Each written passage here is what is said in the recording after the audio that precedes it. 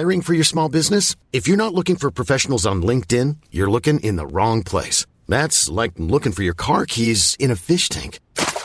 LinkedIn helps you hire professionals you can't find anywhere else, even those who aren't actively searching for a new job but might be open to the perfect role. In a given month, over 70% of LinkedIn users don't even visit other leading job sites. So start looking in the right place. With LinkedIn, you can hire professionals like a professional. Post your free job on linkedin.com/people today.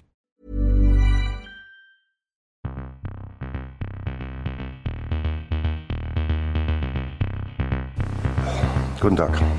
Meine Herren, es gibt 4 Fragen, 4 Antworten. Die Fragen, die stelle ich und die Antworten gebe ich auch.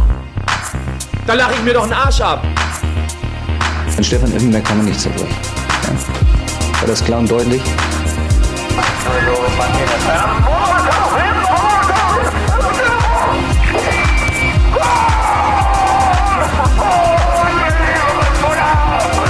Das ist doch eine Frechheit! Was der pfeift! Ich glaube, ich fertig. Välkommen! Riktigt glad och välkomna er allihopa till denna nya podd, Stamplats.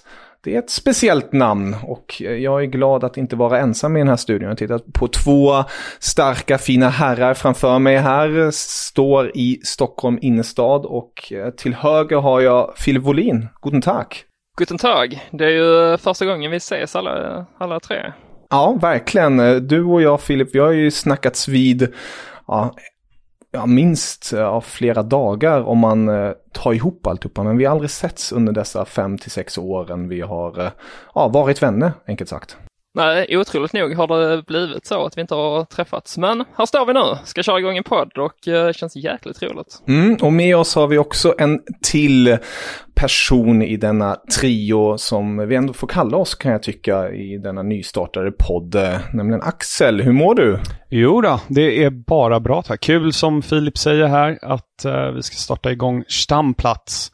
Till lyssnare så får Kevin sköta det tyska uttalet för att få liksom mer autentiskt. Men riktigt kul framförallt nu att både Zweite var på fredag, eller redan på fredag, drar igång och sen om ett par veckor även högsta ligan. Exakt. Ja, vi kan ju börja i den ändan egentligen med att presentera oss för det som inte vet vilka vi är. Ska vi börja hos Filip? Det kan vi väl göra. 28-årig skåning som alla säkert hör. Följt tyska fotbollen sedan många år tillbaka. Mitt favoritlag är HSV. Tyvärr, får jag väl säga. Har inte gått jättebra för dem, men följt dem slaviskt ändå och bott i Hamburg i omgångar, följt laget på plats. Men det är liksom generellt för den tyska fotbollen, hjärtat klappar helt klart. Så att jag har koll på både Bundesliga, Schweiz och även lite dritte. Så att jag hoppas kunna tillföra någonting i den här podden. Nej, det tror jag definitivt.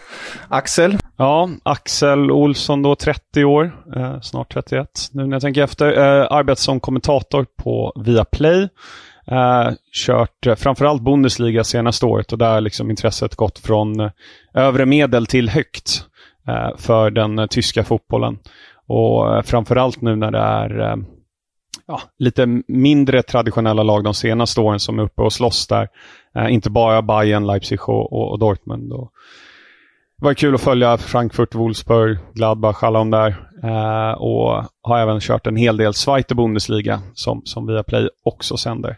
Men du har ju inte presenterat det än, Kevin. Det får du göra nu. Ja, Kevin Bade fyller 29, så det är en bra mix här. Vi går verkligen åldrarna ner och upp. Född i Tyskland, följt den tyska fotbollen sedan barnsben. Och vardagsmässigt skriver på Fotbollskanalen om just den tyska fotbollen. Och kanske extra mycket känslor då för det tyska landslaget. Men självfallet vill jag likt Filip, du som du precis berättade, Axel, du är nyfrälst, så vi hoppas väl att du frälses mera in i det här, för att de som känner dig utanför den tyska bubblan vet ju om att du är ju ett Chelsea-fan. Och där finns det ju tyskkopplingar, det gillar vi. Absolut. Timo, Thomas och Kai framförallt. Och Tony. Tony får vi inte glömma heller. Ja, det var 3 T och 1 K, så blir det. Exakt så. Nej, men så ligger det till helt enkelt. Det är vi trion här, Stamplats, som man kanske kan luska ur vad namnet betyder. Det är Stamplats. Det är, vad associerar du det med, Filip? Stamplats för mig är ju stamtisch egentligen. Och det är ju, kan man ha på en bar till exempel, att man har samma bord man alltid sitter vid, stamplats kan man säga på en arena, samma plats, årskortinnehavare. Så att det är väl mer det att vi har vårt lilla bord här, vi kommer stå vid vår lilla podd, vi kommer hålla i, och ja, det är liksom, hoppas vi att ni som är lyssnare kommer kommer att sitta vid vårt bord helt enkelt och ta del av vad vi bjuder på.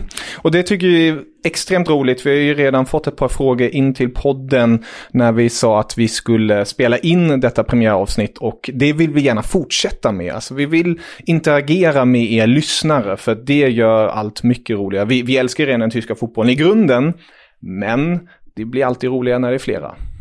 Var kan lyssnarna hitta oss någonstans? Lyssnarna kan hitta oss lite var som helst, men jag skulle väl säga att vi förmodligen kommer vara aktivast på Twitter. Och då är det stamplats_podd. Och jag gissar väl på genom oss då, alltså våra profiler kommer vi nog kunna länka vidare till Stamplats-podden i sig, och den kommer ju finnas på samtliga poddplattformar när det väl rullar igång ordentligt. Men jag tycker det är lite väl slutsnackat där. Jag tycker vi hoppar in i det hela. Ja, EM var det. Jag tänkte vi kör ett litet kort segment om EM. Ni som lyssnar på det här är kanske trötta på det eller har redan glömt bort att jag spelat ett EM. Men jag tänkte bara kort och gott summera våra tankar kring det hela. För det är ändå ett mästerskap som har följts av miljontals människor och som har gett känslor, både positiva och negativa. Som jag var inne på är jag ju tysk, så jag har ju följt det tyska landslaget flera år. Och jag var ju återigen bitter över en tung sommar. Jag skrev själv om det, att Löw rånade det tyska folket på ännu ett mästerskap, och ja, nu har han lämnat och jag är glad över det. Vad känner ni kring detta mästerskap? Har ni samma bitterhet, eller hur ser du på det, Axel? Nej, jag har ju som du var inne på en förkärlek till den engelska fotbollen, uppväxt på de brittiska öarna. Så liksom när Sverige åkte ur så var ju England ens lag. Sen är man ju lite tudelad om man ska ta England då, med tanke på vad som hände på finaldagen och hur engelsmännen betedde sig. Och man har ju lite så här recency bias. Det var ju det som hände senast, det är det man kommer ihåg. Men överlag tycker jag fotbollsmässigt att det var ett väldigt lyckat EM. Vad ska man säga, locationmässigt? Nej, inte speciellt. Det vill jag aldrig se igen, om jag ska vara ärlig. Med att det är matcher i Baku och andra orter egentligen. Framförallt då Baku inte ens är i Europa. Men även att det är liksom delat på så många destinationer. Det blev ju en klar fördel. Man var ju 4 semifinallag, spelade alla gruppspelsmatcher hemma.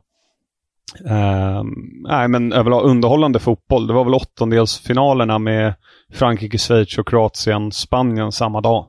Som jag kan inte minnas en bättre fotbollsdag än den. Ja, överlag positiv, men om man tittar i större perspektivet, UEFA och så vidare, mer åt det negativa hållet. Ja, jag instämmer där. Fotbollsmässigt, jag bjöd på en hel del, Filip. Ja, själv så checkade jag ut efter att Tyskland hade fått stryk av England. Det var ju som VM 2018 också, när Tyskland åkte ut så försvann mitt intresse egentligen. Så att, ja, det var bittert. Jag vet, du och jag snackade, Kevin, inför mästerskapet och hade extremt höga förhoppningar om att Tyskland skulle ta hem detta. Gick åt helvete.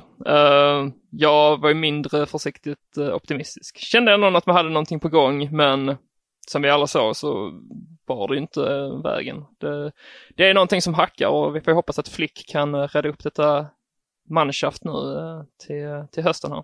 Ja, verkligen. Löw var envis in till slutet helt enkelt, och precis som du är inne på, Filip, kommer ju Hansi Flick som förhoppningsvis kommer rädda detta tyska landslag och leda till, jag har ju redan ställt in mig på guld EM 2024 när det är på hemmaplan. Det är ett måste, minst sagt. Men mer om det tyska landslaget kommer vi säkert prata om senare under hösten, när väl landslagsfotbollen drar igång. Jag tycker du sa det väldigt bra, Axel. Det här är ett mästerskap som var historiskt, många frågetecken, mycket utropstecken kring det hela, och vi är väl alla eniga om att vi vill ha det i ett och samma land, om inte i sådana här trevligt kombinationsspel som till exempel Schweiz och Österrike EM 08. Det tyckte jag ändå var trevligt. Men med det sagt tycker jag att vi drar igång helt enkelt med ligafotbollen som väntar runt hörnet.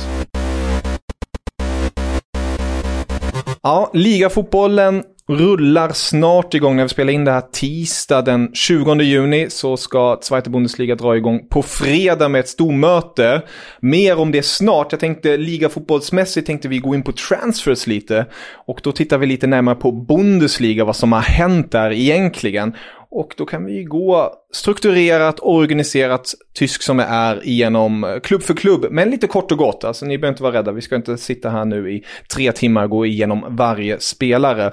Men vi börjar helt enkelt, jag tänkte säga uppifrån. Men min lista här säger Bayern München högst upp. Ja, det är väl alltid där de är ändå, så att det är väl bara till att köra. Ja, där vet alla ju om att det är ett Upamecano, fransmannen från RB Leipzig, har joinat Nagelsmanns nya bygge. Så de går ju hand i hand från Leipzig till München. Den stora tillgången för Bayern München. Och det blir väldigt intressant att se hur han ska fylla de stora skorna. Både Alaba och Jerome Boateng har lämnat klubbarna efter 10 plus år i... Ja, och även då Xavi Martinez har ju vikarierat en del som mittback. Så det är egentligen 3 rutinerade spelare som man blir av med och var uppe med Upamecano född 97 typ. Ja, men känns som man har varit med hur länge och varit en kugge i just Nagelsmans bygge. Och det är väl det som framförallt talar för att det kan bli en lyckad värvning. Nu får någon gärna rätta mig, men jag tror att Upamecano blev klar innan Nagelsmann blev klar. Så att det kanske var klart sen innan med Nagelsmann, det vet man ju aldrig. Men ja, jättevärvning och återigen styrkebesked av Bayern München som alltid lyckas inte bara förstärka sig själva utan försvaga sina rivaler. Det känns ju verkligen som den självskrivna försvarsgeneralen nu här framöver i Bayern och den som kommer leda laget bakifrån tillsammans med Neuer. Så att det känns som en klok och stabil värvning, speciellt efter att ha tappat både Alaba och Boateng som lär bli kännbart, men Upamecano han väger upp det väldigt bra, skulle jag säga. Och det blir ju intressant hur man formerar denna backlinje. Det har ju spekulerats mycket i om Nagelsmann ska spela vidare med sin 3-backslinje eller om man ska gå på en 4-backslinje. 3-backslinje skulle då kunna vara en helfransk backlinje med Hernandez, Upamecano, Pavard. Man har dock flera skador just nu i detta. Man har både Hernandez och Davis borta. Då får man in kanske en Omar Richards, engelsmannen som kommer från Reading härnäst, som ska försöka täcka upp på vänsterflanken. Så det finns en hel del frågetecken samtidigt som Bayern München har flaggat för att de inte vill värva mera på grund av coronasituationen. Men man vet om att frågetecknet och utropstecknet kring högerbackspositionen är väldigt stor. Man har ju ingen riktig högerspringare på det sättet. Ja, det skulle väl vara Pavard i sådana fall. Och nu man får ju tillbaka också Chris Richards. Inte Omar utan Chris Richards då, som var strålande tycker jag i Hoffenheim när han gick ut på lån i våras. Och spelade ju 3-backslinje då. Så det, man får inte glömma honom. Väldigt, så är det Kimmich som får kliva ner på högerbacken. Det har vi sett innan, men det ska ju inte hända. Det vore ju för argt om Nagelsmann skulle välja att satsa på honom. Nej, jag håller med. Det hoppas vi inte ska ske. Men som sagt, vi stannar inte för länge på varje klubb.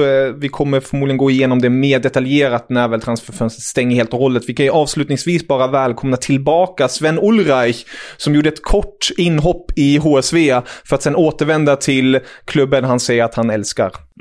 Nej, men det kändes väl ganska så fint egentligen att han valde att gå tillbaka till Bayern. Det är ju där han hör hemma ändå, känns det som. Men tråkigt att inte fungerade i HSV. Jag tyckte ändå han var en stabil målvakt. Men gjorde kanske inte de där superräddningarna man hade hoppats på. Jag fattar så att inte han är så sugen på att spela en säsong till i Sverige. Så att det var väl lika bra att de gick skilda vägar. Men tråkigt att säga att han lämnar HSV. För att jag hade gärna sett honom med en säsong till i alla fall. Ja, perfekt värvning av Bayern München som får en underbar nummer 2. För att Alexander Nübel, målvaktstalangen, han är ju 24 bast redan, men målvakter kan ju lira i all evighet. Han har ju stuckit till Monaco och ska lira där. Han är på lån där. Men jag tycker vi lämnar Bayern München nu och går över till den andra storklubben som har briljerat där uppe, nämligen Nagelsmanns ex-klubb då, som har värvat en viss anfallsgigant inom tyska fotbollen, i alla fall förra säsongen, nämligen André Silva.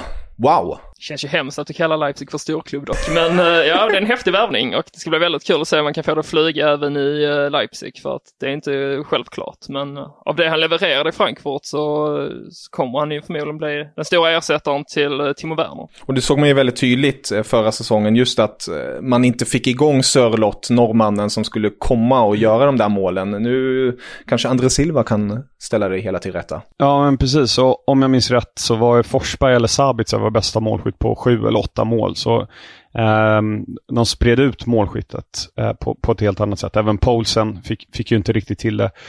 Det jag är nyfiken på att se, det är ju att Jesse Marsch spelade i 4-4-2 under sin tid i Salzburg. Hur kommer Silva att passa in i det? Ja, han hade ju Jovic nu under våren i Frankfurt, men det var ju mer av en 4-3-3 eller 3-4-3 ska sägas i Frankfurt. Hur kommer han att anpassa sig till vad som lutar åt att bli 4-4-2? Vi vet ju inte om Marsch ändrar sig. Men onekligen 28 mål slog interna rekordet i Frankfurt för antal mål på en ligasäsong. Fick tyvärr inte se så mycket av honom i EM. Det finns någon annan portugis som tog den platsen. Men det ska bli jättespännande att se vad han kan åstadkomma där. Ja, och som du precis inne på det, Axel, Jesse Marsch, ny tränare då i RB Leipzig, inte ny inom Red Bull-koncernen, han kommer ju från Salzburg, de gör ju sina vävningar, han var ju faktiskt i Leipzig tidigare, men då som ass, så det finns ju någonting där. Om jag inte helt missminner mig kommer nu den kommande säsongen av Bundesliga ha ungefär 8 tränare som har ett förflutet i Red Bull-koncernen. Och de pumpar inte bara ut spelare, de pumpar ju verkligen ut tränare på en hög nivå. Ja, det är så lätt att säga. Nej, man ska inte hata för mycket på Leipzig, tycker jag faktiskt inte. För att säga vad man vill om klubben, jag vill helst inte ha den där heller. Jag tycker det är tråkigt att se nu att de här storklubbarna, gamla traditionsföreningarna åker ut och istället ersätts av då typ så här, ja men Hoffenheim och Leipzig. Men de spelar en rolig fotboll i alla fall, det får man säga. Och det känns som att Jesse Marsch kommer bli en ganska bra ersättare till Nagelsmann faktiskt. Så att jag tror det kan falla väl ut där. Och han var ju faktiskt Marsch en av anledningarna varför Forsberg förlängde med Leipzig. Han var väldigt tydlig till styrelsen att vi vill, eller rättare sagt Marsch vill ha kvar Foppa i laget. Och ja, så som vi vet så kritade Foppa på ett nytt kontrakt och förhoppningsvis kommer han även flyga i Leipzig den kommande säsongen. Om vi lämnar Leipzig och går vidare till den andra stora klubben som det har snackats väldigt mycket om de senaste åren och speciellt den här sommaren är ju Dortmund. Det är ju utropstecknet. Slutligen kom beskedet Jadon Sancho klar för Manchester United. Han har i detta nu inte presenterats officiellt, alltså på det sättet, men han har både presenterats av Dortmund och United indirekt. Och han kommer ju verkligen vara en tillgång, Axel. Du som följer också den engelska fotbollen extra mycket vet ju om att United har ju varit i behov av en form av klassisk ytter så som Jadon Sancho är. Han är inte bara en assistläggare, han är även en målspruta. Så det kommer ju bli jäkligt spännande att se honom i United. Ja, och otroligt spännande. De har ju... kanske inte bäst, men i alla fall bland de 3 bästa anfallen om man tar 4 spelare då i hela Premier League med Rashford, Fernandes, Cavani blir väl och Sancho nu. De har ju letat efter en till höger i jag vet inte 7-8 år. Det var ju snack om Bale för några år sedan. Det har ju varit väldigt mycket prat om Sancho både i år då och nu som du säger. Det har kommunicerats att klubbarna är överens och att Sancho ska presenteras. Men även förra året var ju Sancho hela tiden. Sork och Watzke ville inte släppa honom. Men såg väl att de var tvungna att släppa honom eller Haaland i år. Och jag menar 90 miljoner pund är väl det har pratats om. Det är ganska bra betalt. Ja, de köpte ju honom för knappt 7 miljoner från Manchester City en gång i tiden och han har ju verkligen levererat i Dortmund. Och med den här försäljningen av Dortmund har de ju fått in pengar. Blir spännande att se hur de spenderar det. Det snackas om Malen från PSV och sådant. En spelare som de dock redan har värvat in är en väldigt ung schweizisk målvakt. Eller ung. Det blir alltid så skevt att säga ungt när vi snackar om Dortmund. För med 22 är man inte ung längre. Det är 17-åringarna som ligger. Exakt, det fanns 16-17-åringarna som tar plats i deras trupp och levererar. Så att 23 är ju gammalt där. Exakt, och då är det väl Kobel vi pratar om här från Stuttgart. En riktigt fin målvakt, eller hur Filip? Ja, det får man säga. De har haft lite problem att hitta någon kontinuerlig lösning där på målvaktsposten, så att det känns som att Kobel kan vara ett klokt val. Man får ju testa dem nu, kostar 15 miljoner euro, så det är nog ganska mycket pengar från målvakt. Så att det känns ju som att det verkligen är honom man vill satsa på. Men skulle det inte falla väl ut så kan man säkert göra så med honom ganska enkelt och plocka in en ny. Men vi får hålla tummarna för att Kobel är rätt lösning för Dortmund. Har man 3 schweiziska målvakter då i Dortmund? Med Hitz och Burki också. Just nu har man det. Just nu har man det. Och där tyckte jag tror vi pratade om det tidigare Filip, just det här med schweizare målvakter. De har ju verkligen pumpat på med duktiga målvakter. Vi såg i sommar i EM-slutspelet visa och briljera som spelar till vardags i Gladbach. Det är kul att se. Egentligen är det tyskarna som ska ha det, men vi får väl ge dem det. Jag skulle precis säga att de har tagit över stafettpinnen där, för att det var inte många år sedan det kändes som att Bundesliga hade ju 10-12 målvakter som alla var tyskar som i princip hade kunnat ta plats i landslaget. Men nu har det blivit Schweiz istället som har tagit över där. Ja, riktigt starkt.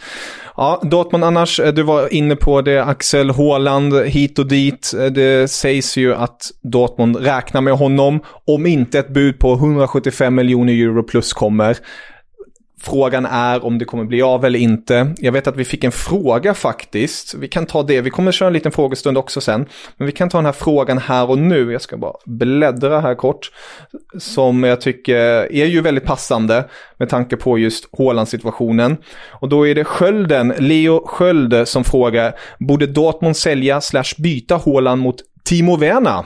Och då går jag över med frågan till dig, Axel. Ja och nej. Alltså kommer 150 miljoner pund eller 175 miljoner euro från Chelsea. Det har ju snackats om det, att Abramovic har möjliggjort den transfer, eller lagt undan pengar för det. En trevlig summa att lägga undan bara för övrigt. Så det är klart att då ska ju Haaland gå.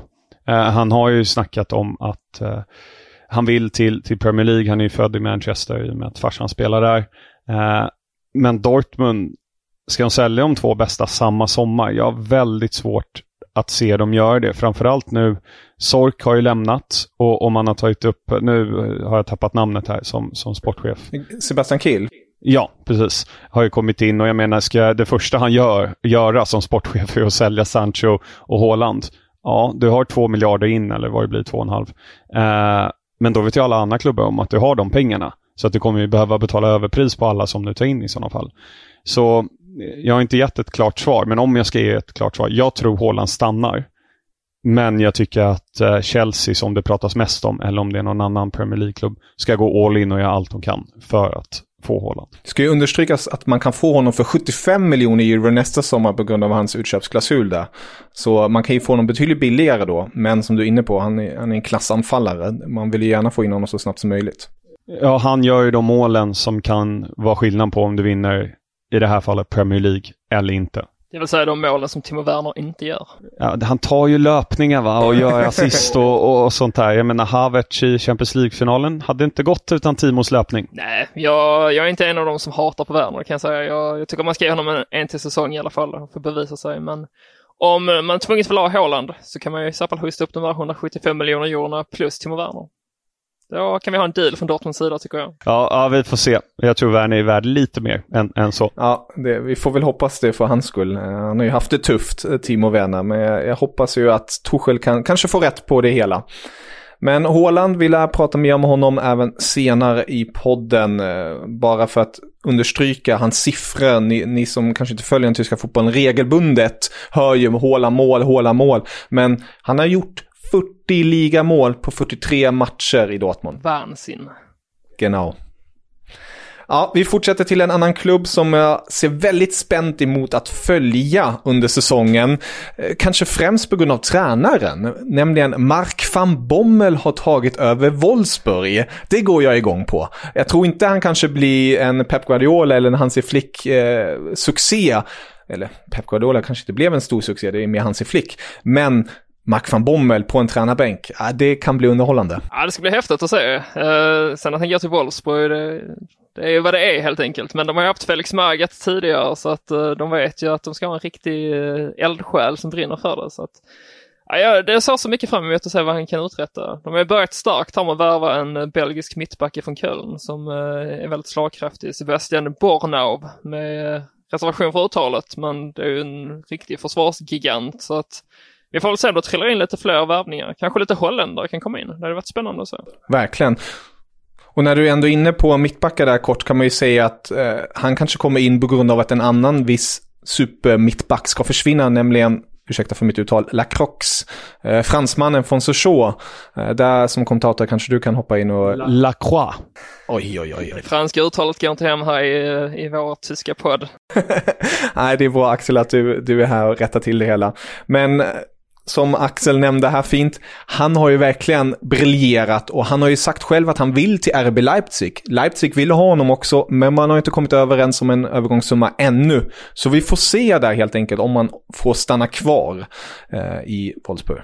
Ja, strålande säsong och bildat ett jättebra mittbackspar med Brooks. Tycker jag deras försvarslinje var ju otrolig. Det var väl bara Leipzig som släppte in färre mål än Wolfsburg. Och att de hade så pass bra täckning med både Baku och Mbabu på högen och så Otavio när Roussillon var skadad. Och liksom kunna vila spelare när det behövdes. Och även en klassmålvakt tycker jag i Castils landslagsmajoritet i Belgien. Men jag var inne här och kikade lite på Wolfsburg och Van Bommels start här. Det är träningsmatcher. 0-3 mot Hansa Rostock, 0-1 mot Holstein Kiel och 1-4 mot Lyon. Så jag har börjat strålande för Van Bommel här inför Champions League-satsningen. Ja.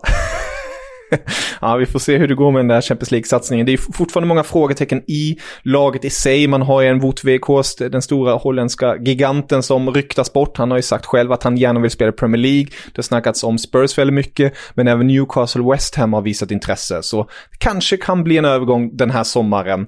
Man har ju då istället värvat in en tysk-engelsk anfallare vid namn Lukas Emche som blev EM-skyttekung nu senast i U21 EM för Tysklands del, som även vann guld. Ett guld i alla fall. Ja, det är alltid något, men vi får se här om Lukas kan ersätta Weghorst i så fall. Det blir en tuff uppgift. Men, lite olika speltyp. Ja, det är ju det också. Det känns ju som att man får plocka in någon annan till i så fall. De har tagit in Maximilian Philip också, men det är ju inte heller rätt spelartyp för att kliva in och ersätta den gigantiska holländaren. Så att jag tror det kommer hända mer i Wolfsburg på övergångsfronten innan säsongen drar igång. Verkligen, och vi är ju som sagt bara inne i juli den 20, så det kommer hända en hel del på samtliga fronter tror jag. Vi fortsätter helt enkelt till Eintracht Frankfurt. Ett lag som har tappat en del spelare och lär tappa fler spelare. Vi sa redan André Silva har de tappat. Jovic har gått tillbaka på lån till Real Madrid som de fick låna in. Och det snackas väldigt mycket om att Kostic, deras fina ytterspringare, kommer lämna den här sommaren. Det är flera toppklubbar som är intresserade av honom. Bland annat Hertha Berlin. Bland annat toppklubbar, exakt, heter Berlin. De är storsatsande. Där har vi fått in Kevin Prinsen. Men nu kommer vi till senare. De har fått in bland annat en Jesper Lindström istället i det offensiva mittfältet. 21-årig dansk från Brøndby. Vad har vi på honom? Ja, vad har vi på honom egentligen? Han var med och vann guld i alla fall och sägs vara en av Danmarks största talanger i modern tid. Så att det är stora förhoppningar på honom i Frankfurt och jag tycker det är kul att man hostar upp 7 miljoner euro från dansk talang. Det har inte till vanligheterna i Frankfurt att man betalar så mycket pengar. Men nu har ju så Bobic lämnat, sportchefen, som har varit den som har fått Frankfurt att bli det här topplaget vi har sett här år efter år. Men ja, men jag tror att Lindström kan bli en pigg injektion. Sen får man väl ha tålamod med honom för att det är ju inte jätteenkelt att gå från Superligan till Bundesliga och ska leverera direkt. Men ett framtidsnamn helt klart. Och du nämner sportchefen där borta och så Hütter borta, Glasner in. Det är väldigt märkligt tycker jag ändå, ni som har bättre koll på tysk fotboll, att Glasner gör en strålande säsong, tar Wolfsburg Champions League första gången sedan jag tror 15-16. Och så går han till ett Europa League-lag. Jag utvecklar. Det finns potential i Frankfurt. Finare stad också. Cool stad. Manhattan kallas det. Enda europeiska staden med en skyline typ. Så att jag förstår hans val. Och en stor flygplats. En stor flygplats också, absolut. Ja, till det sportsliga kan man ju säga att just Glasner kom ju inte riktigt överens med Schmatke i Wolfsburg. Det fanns disputer i ledningen hur man satsade, hur man såg på det hela. Så det är ju den grejen som har satt igång den här dominoeffekten kring många klubbar som har nya tränare. Vi var inne på Dortmund som har Marco Rose, Gladbachs gamla tränare.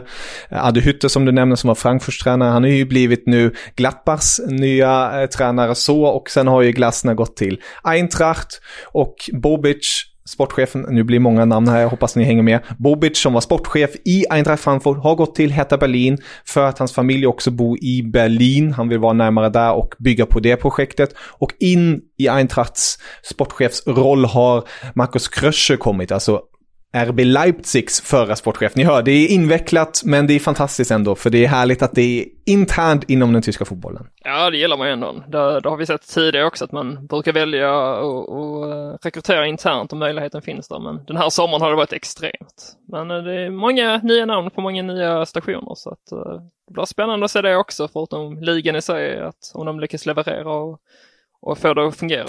Ja, jag ser att tiden tickar som bara den, så i detta nu spontana känner jag, ska man kanske kapa övergångarna just nu och ta vid nästa vecka med övergångarna, så att vi också kommer in till Zweite Bundesliga, eller vad känner ni? Vi kan ta Leverkusen ändå, som har fått in Young Boys gamla tränare. Uttalet här lämnar jag till någon av er. Sioane? Ja, ish. Ja, tagit upp till 3 raka titlar i schweiziska ligan. Så det blir väldigt spännande vad han kan göra med den truppen. Framförallt, det är svårt att inte falla för Florian Wirtz. Se vad han kan göra den här säsongen när han har en säsong under bältet. Jag instämmer fullständigt, just Florian Wirtz, vad han kan åstadkomma och kommer åstadkomma för det tyska landslaget också. De har ju precis vävt in Mitchell Baker också, om jag uttalade rätt, från PSG då för 10 miljoner euro. Det är ändå rätt så mycket för en 21-årig vänsterback. Tredje holländska vänsterbacken i Leverkusen. Så det ska bli spännande att se vem som får starta. Det jag mest undrar är var Joel Poenpalla kommer hamna, för jag kan inte tänka mig att Leverkusen kommer satsa på honom, tyvärr. Men man har ju trott på honom länge, det är därför man har behållit honom. Men nu kommer han väl slutligen lämna en gång för alla, så att jag hoppas att han går till HSV, men det kommer väl förmodligen inte hända. Du är ett stort fan av den finska anfallaren. Ja, men han kom in och lånades in, vad blev det nu, 1,5 år sedan, öste in mål och blev allmänt populär i Hamburg. Så att jag hade gärna sett honom där igen, men jag tror inte HSV har råd, tyvärr. Vi återkommer som sagt till transfermarknaden och vi återkommer till den här listan av alla lagen. Låt oss gå vidare och snacka om Zweite Bundesliga.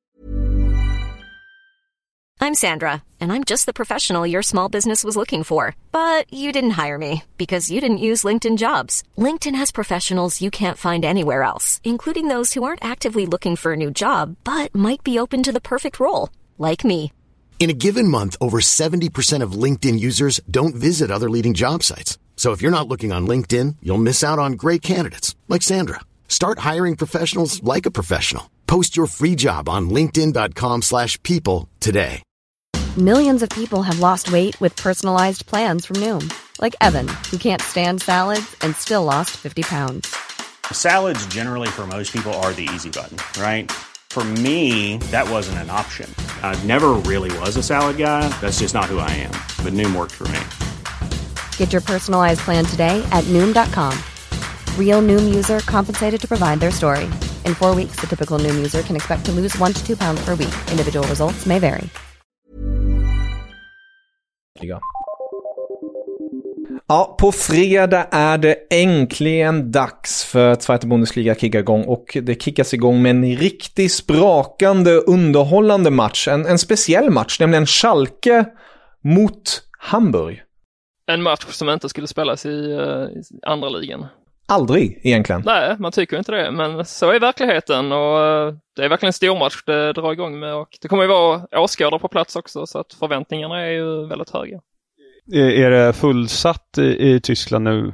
Eller nej, det är det inte. Man har ju sagt 20 000 ungefär kommer vara på plats på Peltins arena. Så att, jag antar att tyskarna är väldigt hungriga efter fotboll. Så att man får hoppas att de som är där i alla fall skapar stämning. För att det är ju väldigt tidigt ligan drar igång. Så att jag antar att många kommer rikta blickarna mot den tyska andra ligan här nu. I öppningsfasen i alla fall. Så att nu har man chansen här att sprida ordet och få folk att fastna för Schweiz.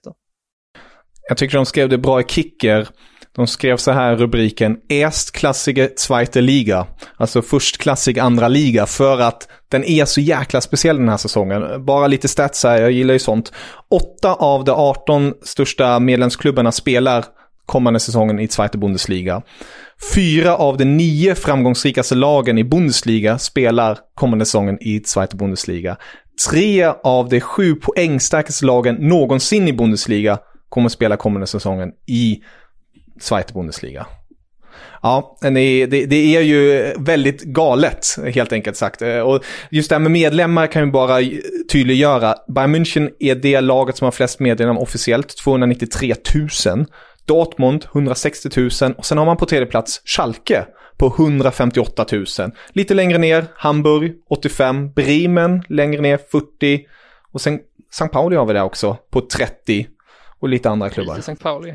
Jag är i alla fall en av de 85 000 medlemmarna i HSV. Och när man åkte ut för, vad blir det nu, 3 år sedan, 2018, så ökade medlemsantalet från 60 000 någonting till där och 80 000 på bara en sommar. För att det var så pass många som ville visa sitt stöd till föreningen trots att man åkte ut. Så att det är väldigt häftigt. Ja, det är väldigt speciellt där helt enkelt. Och vi är inne på HSV, Schalke, Werder Bremen också ett lag som åkte nu ner till Zweite Bundesliga. Har du någon relation till dem, Axel? Nej, inte med en Ludde Augustinsson. Det är väl där min relation och att ha kommenterat dem ett par gånger under fjolårssäsongen. Blir väl av med Moisander, veteranen, finska kaptenen, och får se hur det påverkar strukturen längre bak i plan.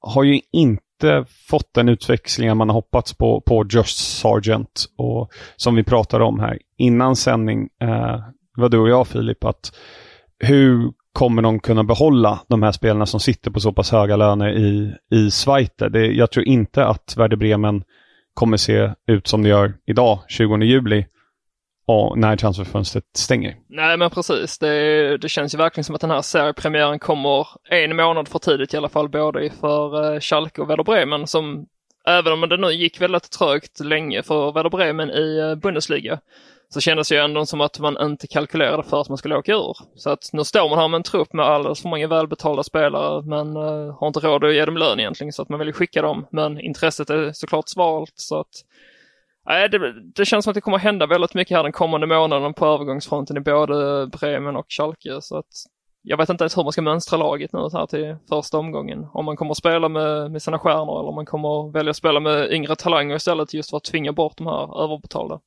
Ja, man har ju inte minst Terode då, som får ett spännande möte direkt mot sin gamla klubb. Som han har ju gått till Schalke här. Ja. Han vann väl skytteligan. Det var ju Dursun som vann förra året till slut. Det blev Dorsen som vann till slut med 2 mål med, tror jag. Men Terode, han gjorde vad han skulle i alla fall för Hamburg. Man kan inte klandra honom för att det blev 4:e plats återigen för HSV. Men det är tungt att man tappar honom såklart. Och vad har man ersatt honom med? Någon tjomme, eller på sig. Windheimer får vi spela centralt. Jag hoppas det blir Windheimer. Han som har lånat in en dansk från FC Köpenhamn som inte till plats där. Mikael Kaufmann, och Robert Glatzer har man köpt för 900 000 euro från... ska vi säga, Cardiff, eller? Coventry, tror jag. Men han var, eller inte Coventry, utan Cardiff.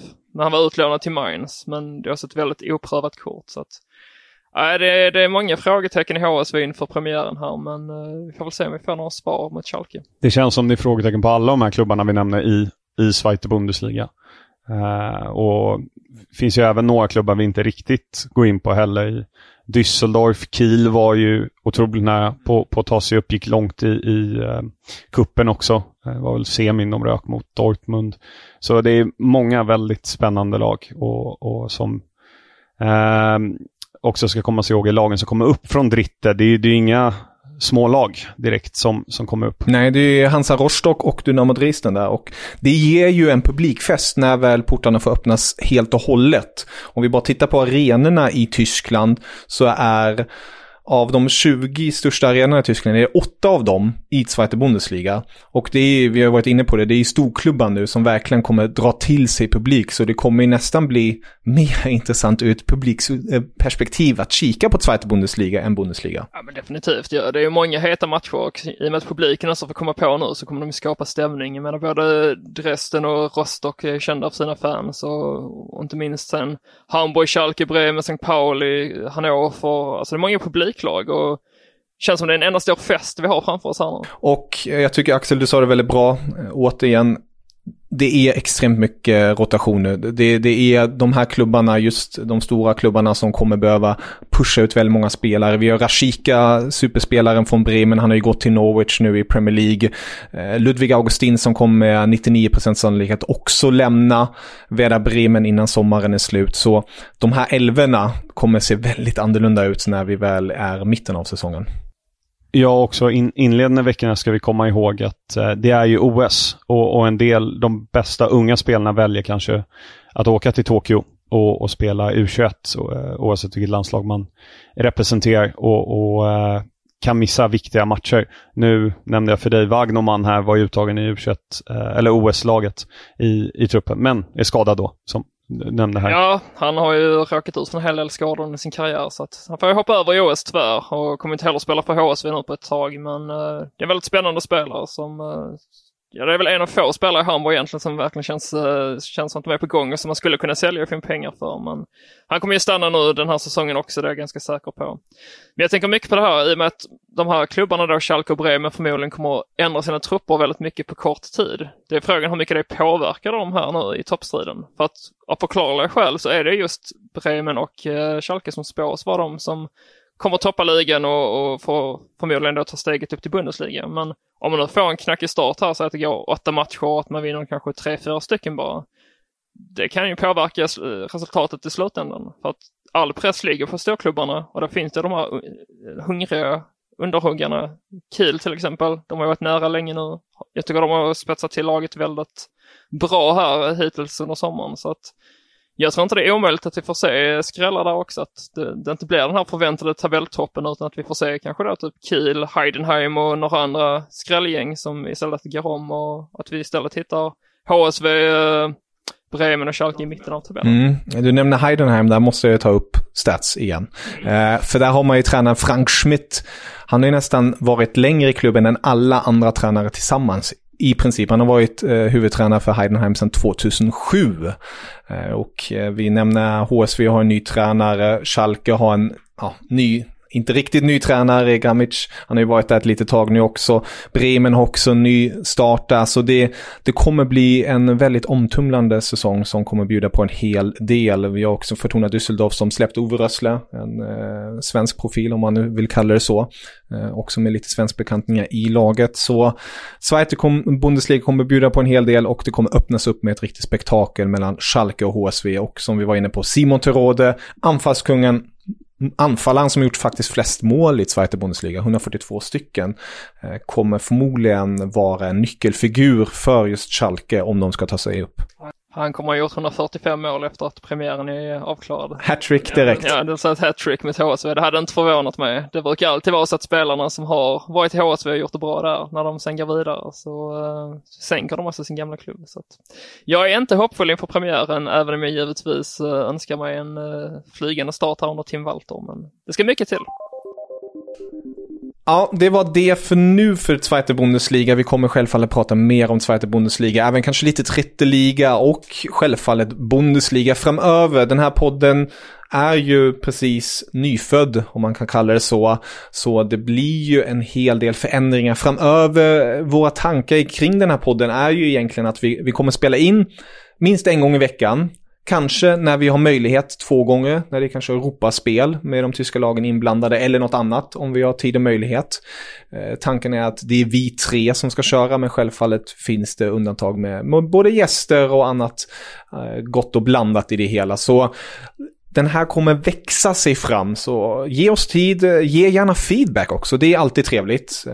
Både högt och lågt, gärna så konstruktivt som möjligt så att man kan jobba därefter. Så ska vi försöka göra det här till den bästa tyska podden på den svenska marknaden. Låter det bra, kille? Absolut. Det låter mycket bra. Vi är väl den enda också så att vi har inte så mycket att konkurrera med. Men vi kör på. Det är som du säger att vi är ju nystartade så att vi har aldrig kört innan, vi har aldrig träffats innan. Så att det blir en liten uppstartsfas här nu i början. Men jag är ganska säker på att vi väldigt snabbt kommer att bli varma i kläderna och få ett bättre tempo med rytm och lära känna varandra bättre. Ja, och när matcherna drar igång finns det ju naturligare samtalsämnen att ta också.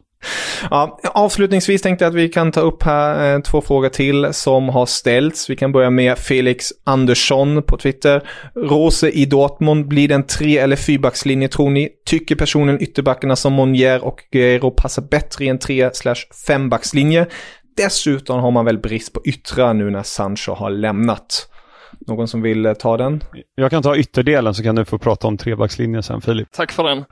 Har man så dåligt med yttrar?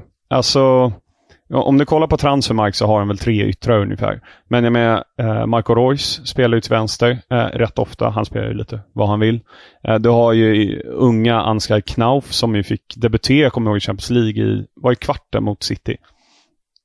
Du har Reina, kan operera var som helst där av de 3. Och sen så har du ju Julian Brandt. Ja, precis. Julian Brandt. Det finns spelare, Torgan Hazard, som även kan vara wingback, såg vi ju i EM inte minst. Han har gjort en hel del i belgiska landslaget. Men det beror också på, och jag bollar över frågan här nu till Filip, vad har man 3 eller 4-backslinje? Det kommer ju påverka hur man spelar längre fram i banan också. Alltså jag är av den gamla skolan så jag har alltid förespråkat en 4-backslinje. Så att jag vill gärna se Hummels och Kani i mitten där. Och sen hade jag helst velat se Schmelz och Piszek på varsin kant. Men det lär ju inte hända. Det får vi backa bandet 10 år. Men där finns ju intressant material. Men jag tycker definitivt att Dortmund ska se som efter en ny högerback i alla fall. Sen Guerrero, hur mycket vänsterback är han egentligen? Det känns ju mer som att han är typ anfallare nu för tiden. Så att det känns också som att vi kommer att få se nyförvärv komma in där på ytterbackspositionerna. Det har ju pratat så mycket om en Klosterman från Leipzig, att han är på gång. Känns som en... Halstenberg också. Precis, Halstenberg. Det kan mest Halstenberg. Mest Halstenberg. Ja, jag rörde ihop lätt att blanda ihop dem. Det är 2 spelare jag alltid tyckt hör ihop. De har fått en kommentar i en intervju också. Och Klosterman, alltså när man tittar på bild är de inte lika varandra. Men ändå förknippar folk dem väldigt lätt med varandra. Det är väldigt fascinerande. Det är som en duo de 2. Ja, de sitter ju nästan ihop.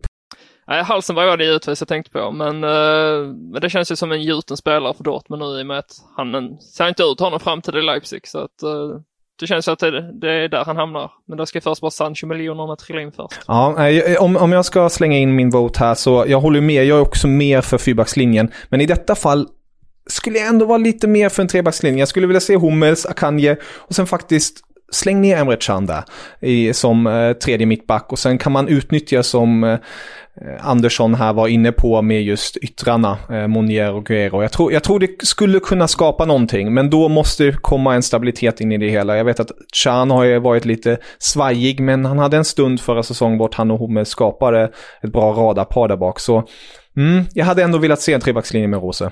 Och vad heter Zagadou finns ju också i truppen. Ung spännande fransman är han väl. Så länge Thomas Delaney får plats i startelvan så är jag nöjd. Så får de spela med 3, 5 eller 9 mittbackar. Men han ska vara med i startelvan. Han har ju definitivt stärkt sin aktie efter sommarens EM-slutspel igen. Ja, det får man säga. Grym spelare som är väldigt underskattad, men känns som att han bör kunna ta, om inte han flyttar i sommar, för att det är väl det han måste göra om man ska få mer speltid annars. Men jag hoppas att de väljer att satsa på honom. De har ju många mittfältare. Bellingham har de ju också som box-to-box-player. Nu väver de faktiskt in idag, ursäkta mitt uttal, Abdoulaye Kamara, en 16-årig, självklart, ung fransman, självklart där också, från PSG på free transfer som är defensiv mittfältare. Så det blir också intressant att se om en sån spelare kommer göra någonting i A-laget redan den här säsongen. Och det är som en Dahoud, han var ju grym här under våren. Hade varit i frysboxen länge, kom in, gjorde det otroligt bra. Så att nu snackas ju om att han ska förlänga sitt kontrakt dessutom, så att det är också en konkurrent. Men nej, vi får se. Witzel är det också. Det finns många namn att välja på, men jag har Delaney som min favorit på mittfältet. Kanske för honom. Vi får se. Tack för frågan, Felix. Vi fortsätter här till Philipp Schützer. Jag gillar efternamnet. Låter tyskt.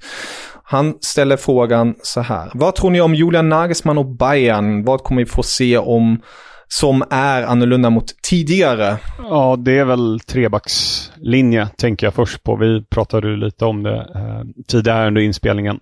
Men ja, för er som följer Kevin på Twitter vet ju att du var ju lite kritisk mot Lööfs uppställning där i EM när majoriteten av spelare är skolade i 4-2-3-1.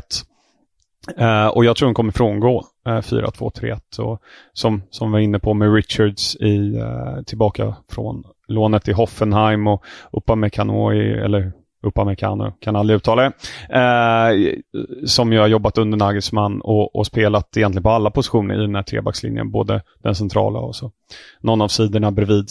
Så det är väl vad jag tror som den största förändringen. Sen är det väl så att Nagelsmann aldrig vunnit något. Han var ju väldigt nära i själva finalen var han inte så nära. Men han kom ju till final i tyska kuppen här i en av sina sista matcher. Så det ska ju bli intressant, vinna något. Ja, det blir väldigt intressant. Han har ju potentialen med det här laget att vinna någonting. Och jag stämmer in där att det blir ju intressant att se om det blir den här trebackslinjen. Nu med skadorna kanske försvårar hela den här processen. Men jag tror hans tanke är ändå en form av trebackslinje. Det har snackats om man inte får in en riktig högerspringare. Sarr håller inte den klassen, det har vi sett. Att Gnabry kanske ska skolas om till någon form av högerspringare. Väldigt speciellt, men man försöker se likhet i tysk media med Angelino som har sprungit upp och ner på vänsterkanten där för Leipzigs del. Och sen blir ju också stort intressant kring Leroy Sané. Han har ju inte alls kunnat briljera i Bayern München och i det tyska landslaget. Det har varit mycket smutskastning mot honom och sådant på grund av att han är den här talangen som man hela tiden håsar upp och vet om att han kan ha den här högsta nivån men aldrig riktigt behåller den. Det pikar upp lite då och då, men sen faller ner igen och tråkigt kroppsspråk. Och i Tyskland tycker man inte om kroppsspråk som inte visar en form av kämpaglöd. Så vi lär nog få se en hel del förändringar. Jag såg också igår att en 15-årig offensiv mittfältare vid namn Arjon Ibrahimovic tränar med A-laget för första gången i Bayern München. Så vem vet, vi kanske får se en Ibrahimovic det med i Bayern München. Inte Zlatan då. Nej, inte Zlatan. Det hade i och för sig varit rätt kul. Det hade varit väldigt trevligt. Och några som vi inte har nämnt är att så här, Müller, Lewandowski, håller de samma extrema nivå som de hade förra året? Jag tror inte Lewandowski gör 41 mål var, va? Det här året. Müller 20 assist ungefär. Det tror jag inte han kommer göra heller. Snackas om Coman bort också. Så att det blir betydligt jämnare Bundesliga tror jag i år. Med dessutom en så pass oerfaren tränare som Nagelsmann om man jämför med Flick eller Jupp Heynckes eller vad det har varit under de senaste åren. Ja, det var ju välkommet med ett trendbrott måste jag säga. Jag har ju länge efterfrågat det i den tyska fotbollen. Och det är inte för att jag har någonting emot Bayern München, för jag tycker att de har förtjänat sina framgångar och titlar. Men det drar ju ner lite intresset. Man märker det när man pratar med folk som inte är frälsta. Att de klagar mycket för att det är samma lag som vinner år efter år. Så att hade vi kunnat få se något annat lag vinna nu i alla fall ett år så hade jag tyckt att det var piggande för den tyska. Vi fick ju se det i både Frankrike, Spanien och Italien. Att det inte var de traditionella som vann. Så att det kanske är Tysklands tur. Alltså. Ja, med tanke på hur mycket Tyskland släpar efter som land när det kommer till infrastruktur och teknik och mode så kanske det blir så att de är ett år efter nu. Men att vi får se då kanske Frankfurt tar titeln. Det hade varit häftigt. Utan Anders Silva. Ja, han floppar i Leipzig och eller så är det Van Bommel som får lyfta skölden det första han gör i Wolfsburg. Vi kanske bara ska slänga in här att Philips tippning kanske inte har en historik av briljans. Jag minns fortfarande när du tippar Stuttgart som ligasegare, men det gick inte den vägen. Ren och skär otur. Ja. Hade de bara fått en bättre start på säsongen så hade det gått vägen, det är jag helt säker på. Istället åkte de ju ur, eller? Hur var det? Jo, de åkte ur. Men det är små marginaler. Det är små marginaler. Ja, ni hör, det låter kanske klyschigt, men jag tror verkligen på att både Zweite Bundesliga den här säsongen kommer bli något utöver det vanliga. Vi kommer få se extrem jämnhet som Axel också var inne på här med Nagelsmann. Jag tror den ingrediensen i det hela kommer att göra väldigt intressant. Bayern München siktar långsiktigt med honom. Man har förtroende i honom.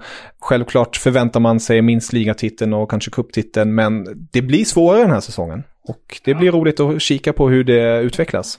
Ja, men det är ju alltid, Bayern München-fansen är väldigt, väldigt bortskämda, så att det är minst 2 titlar ska det vara, helst en 3, annars så är det, annars brinner skogen eller vad man ska säga. Då är det kaos i München, så att han har en stor press på sig, men han har också ett bra material att jobba med, så att det ska nästan till att han gör bort sig om han inte vinner titeln. Ja, vi får följa upp det hela, men det här var väl premiäravsnittet av Stamplats som vi har nämnt tidigare. Det kommer roteras, det kommer ändras, det kommer filas på en hel del grejer. Men var med oss på den här resan, för att vi vill sprida den tyska fotbollen till det svenska folket och visa er varför det är den bästa ligan. Nu kanske Axel, han ler här lite. Jag vet att du har... Alla ligor som jag är med och kommenterar är de bästa ligorna. Man måste ju vara diplomat också. Och du har kommenterat mycket Schweiz, har du sagt. Så att det vet mycket Schweiz, damligorna, liga, allt möjligt. Jag kan också passa på att flika in som skribent på Svenska fans, eller? Jag är mer än det till och med. Jag är ju den som basar för Tysklandssidan där. Vi söker nya skribenter, så är det någon som har lust att börja följa den tyska fotbollen mer och bevaka något lag och skriva, så är ni varmt välkomna att höra av er till mig antingen via Twitter eller via mail. Det är bara att gå in på Svenska fans och kolla, så hittar ni mina kontaktuppgifter där. Fantastiskt. Axel?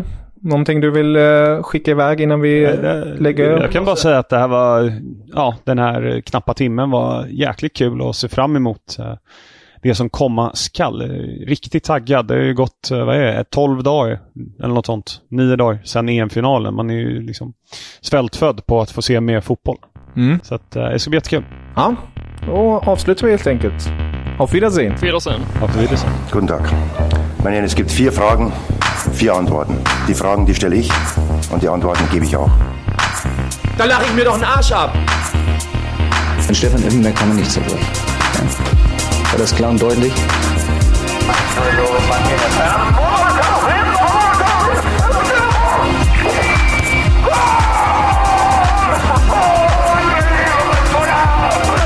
Das ist doch eine Frechheit, was der pfeift. Ich habe fertig.